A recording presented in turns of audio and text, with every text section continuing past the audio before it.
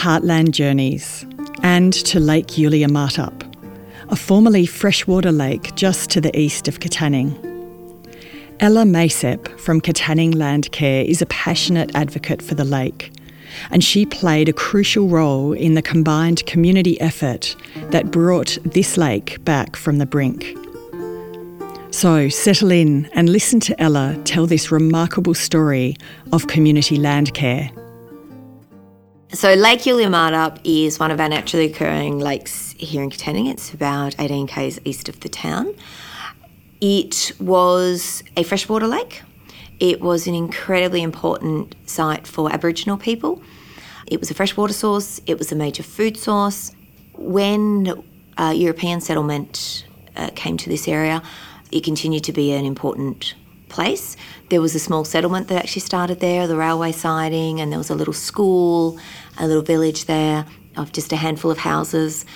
And the water from the lake, of course, was really, really essential. It was on the stock travelling routes for stopping and resting and watering stock. And so it was really important and really loved as well. There's a lot of accounts, and I've spoken to some older people who remember big picnic days out there as a child, and it was a really important place for so many reasons, culturally, as a water supply, recreationally, environmentally as well. We had a huge diversity of birds and species that lived there. It does occasionally dry up, so it never had fish species. And it's also a very, very interesting lake in terms of its shape because it has an inlet but it has no outlet. So at the start of the season, the water flows in off the Yulia Martup Creek. Once the lake is full, no further water goes into the lake. It actually bypasses and goes into the Coblenine River. And then over the summer, the lake levels drop through evaporation because there's no outflow. When we changed the landscape, particularly around agriculture, this feature of the way the lake works with an inlet but no outlet was kind of its death knell, because over time we obviously had increased sedimentation running off from the cleared farmland. We had nutrient-rich water coming in from sheep poo and fertiliser runoff from farms, causing eutrophication in the lake, and of course salinity. So we had increasing amounts of salt and they would be washed down the creek and into the lake. And because the water comes into the lake, but the only way the water leaves is by evaporation, the water would evaporate off, leaving behind the salt, the sediment and the nutrients. They can't evaporate. So over time, this just built up year after year after year, and the quality of the water in Lake Yulia Martup just got worse and worse and worse and worse. And it really hit a tipping point. Going through into the 1990s, the lake was still really beautiful. It was salty, but it was still a very popular recreation place. People were water skiing and picnicking and sailing and everything on it. But then we obviously hit that point where the build-up of nutrients and salt and sediment was just too much for the natural system, and the water quality collapsed, is the best way to put it. The water turned yellow. A lot of the life around it seemed to diminish. It became abandoned as a recreation place. It stank. We had this horrible black build-up of sludge at the bottom of the lake. And the salinity had actually risen from what had originally been a freshwater lake. By late summer, it was getting to triple the salinity of the ocean. It was really sad, and it was really disgusting. So in about 2010, we had a really, really motivated group of community members come to us at Landcare and say, we need to do something about this. We've had really a decade where we haven't had our local water ski lake, where we haven't had a nice picnic spot. We need to do something about it. Can we do something about this lake? So we said, sure. Okay, how? We realised, fixing the lake was never going to be a quick fix overnight. There were so many different facets to the lake that we needed to tackle concurrently. We knew we needed to get out the build-up of that sludge and that nutrient that had built up out of the lake. It was never going to flush out on its own. We had to find a strategy to do that. We knew we had to then stop more sludge and nutrient and salt coming into the lake. So we had to be working in the catchment above the lake so that we could reduce the amount of runoff. We knew we had to understand the cultural significance of Lake Yulia Martup and understand how we could capture that and preserve that and acknowledge that going through into the future. And we also knew we had to find a way to restore Lake Yulia Martup to being a modern recreational place, back to picnicking and boating and water skiing and kayaking and all those fabulous things. And then, of course, we had to understand what bird species were using it. Particularly, it's a really, really important wetland for migratory species as well as local species. And so they could also flourish under a healthy wetland. We needed to create a system that was going to meet all those needs. We also knew this was not going to be something that just the Landcare group could go out and do it. This had to be the whole community. And we actually started off in 2010 with a community information night, which we held in the town hall.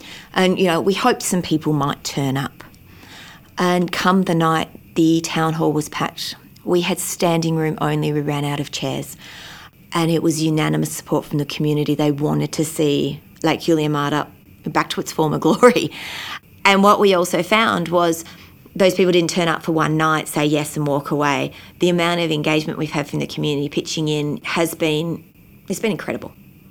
So one of the big things we did in early 2011, we were lucky/unlucky. It didn't rain in 2010 barely. So the lake basically dried out over the summer of 2010, 2011. So it was an excellent opportunity to tackle that first thing, which was to get that build-up of sludge and nutrients and salt out of the lake. And that was going to take manual work. We held what became known as the Great Yulia Martup Sludge Clean-Out. It was a solid week, where the call went out for volunteers. We had $1,000 of funding, and in that week we turned $250,000 worth of work out. We put the call out to everyone who had a grader, a loader, an excavator, a bulldozer, anything that could scoop up sludge, and anyone who had a truck that could transport sludge to come down and help. And it was like Tonka toys in the biggest sandpit you have ever seen. Farmers came from right across the district. The Shire sent some of their trucks. We had private contractors turn up with their bulldozers. And for a solid week, we had people digging out that sludge and transporting it away. And we had 3 sites where we were storing the sludge. So there were safe places for that sludge to be stored until such time as the salt has leached out of that dirt and it can be used back onto paddocks, which is the plan for it because it's extremely nutrient rich. We had people volunteer with catering to provide food from literally sunrise to sunset for all these guys that were volunteering. Cakes and sandwiches were being sent out from town. And over the course of the week, we had 1,400 volunteer hours put in by local community and 1,100 machine hours. We had a local fuel contractor who actually donated fuel to keep the machines running so that we could keep doing this work. One of the local machinery dealers sent out their field mechanics each morning to service and keep the machines running. It was a phenomenal community effort. We managed to get tens of thousands of cubic metres of sludge out of that lake, which was the first step to restoring that lake. It also brought people together. We also knew we really had to tackle making sure that sludge never got back in there again. So we have done a number of projects over the years where we have, in one project alone, we planted 200,000 trees in the catchment upstream of Lake Yulia Martup to try and stabilise banks and stop sedimentation running off and to strip nutrients before it comes down to the lake. We did a project with local school kids, talking about stormwater drains and stenciling all the stormwater drains about town, because the stormwater drains from town actually end up in the Yulia Martup Creek, which end up in Lake Yulia Martup. So to make the townsfolk aware of everything from the fertiliser runoff from people's front lawns or the soap suds from washing the car on the driveway all end up in Lake Yulia Martup, and for us to bring our lake back to health, we had to look after our stormwater drains in town. We did a project with a fertiliser trial on pastures so we could try and better understand how to reduce nutrient runoff from farmland, which goes through into Lake Yulia Martup as well.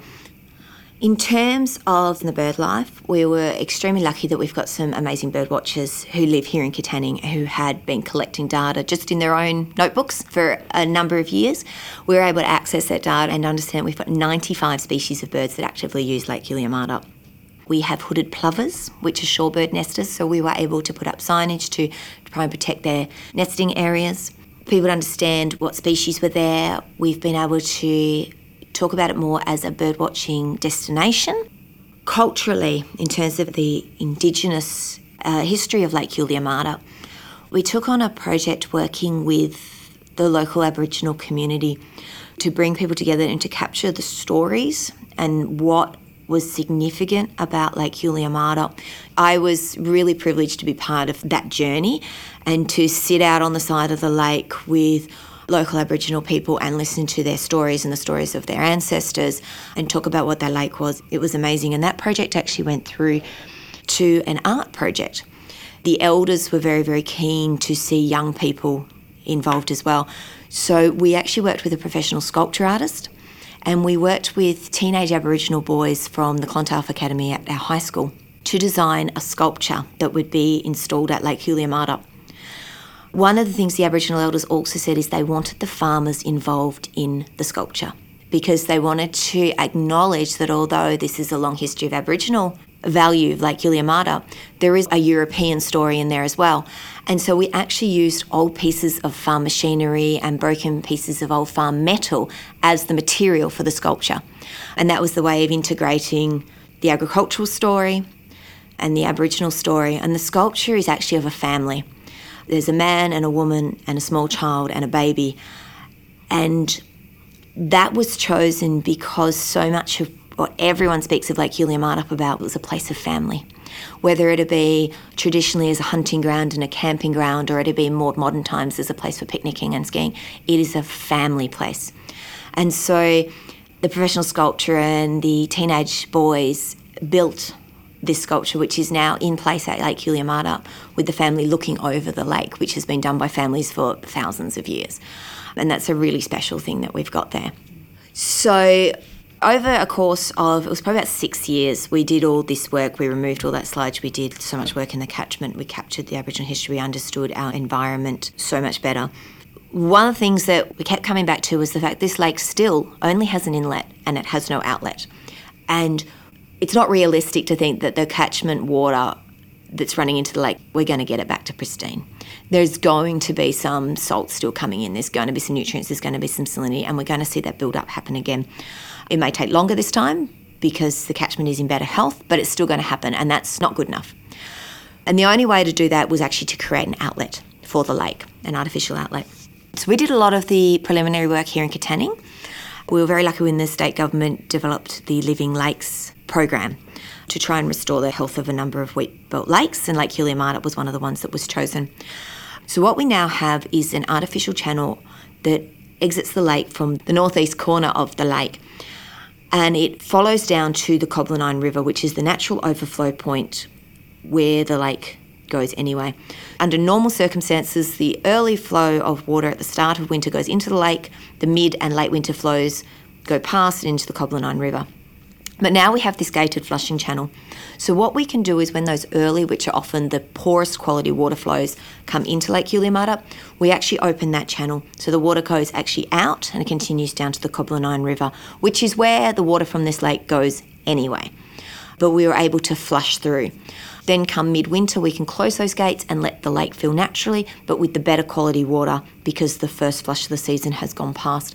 Then over the summer, the lake goes through its normal process of evaporating, the water level drops, and the following year we repeat that process again. So we now have that channel in place. This is the first winter, 2020, where we have actually been able to operate that channel, which is incredibly exciting. It means that going forward, we are going to be able to control not just the build-up of the nutrients, but also the quality of the water in the lake. So it's a major tool in managing the environment of the lake, but also bringing those recreational values back into the lake. And that channel being in place, it's a dream come true. It's something we talked about for 10 years. And now having that means that we can really see that the future of Lake Juliamata is something that we can keep healthy and we can keep as a real valuable jewel for community of Katanning and beyond.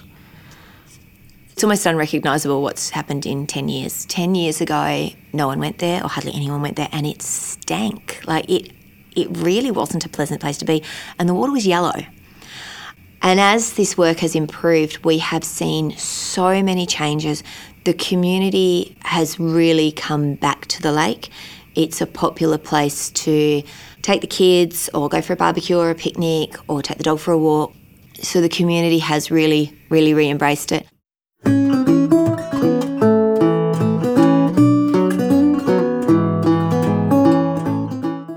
This has been a Gondwana Link production, with story development and narration by Nicole Hodson and music by Rod Vervest. Our warm thanks to Ella Maysep and to audio editor and producer Kim Lofts of Blue Manor Studio.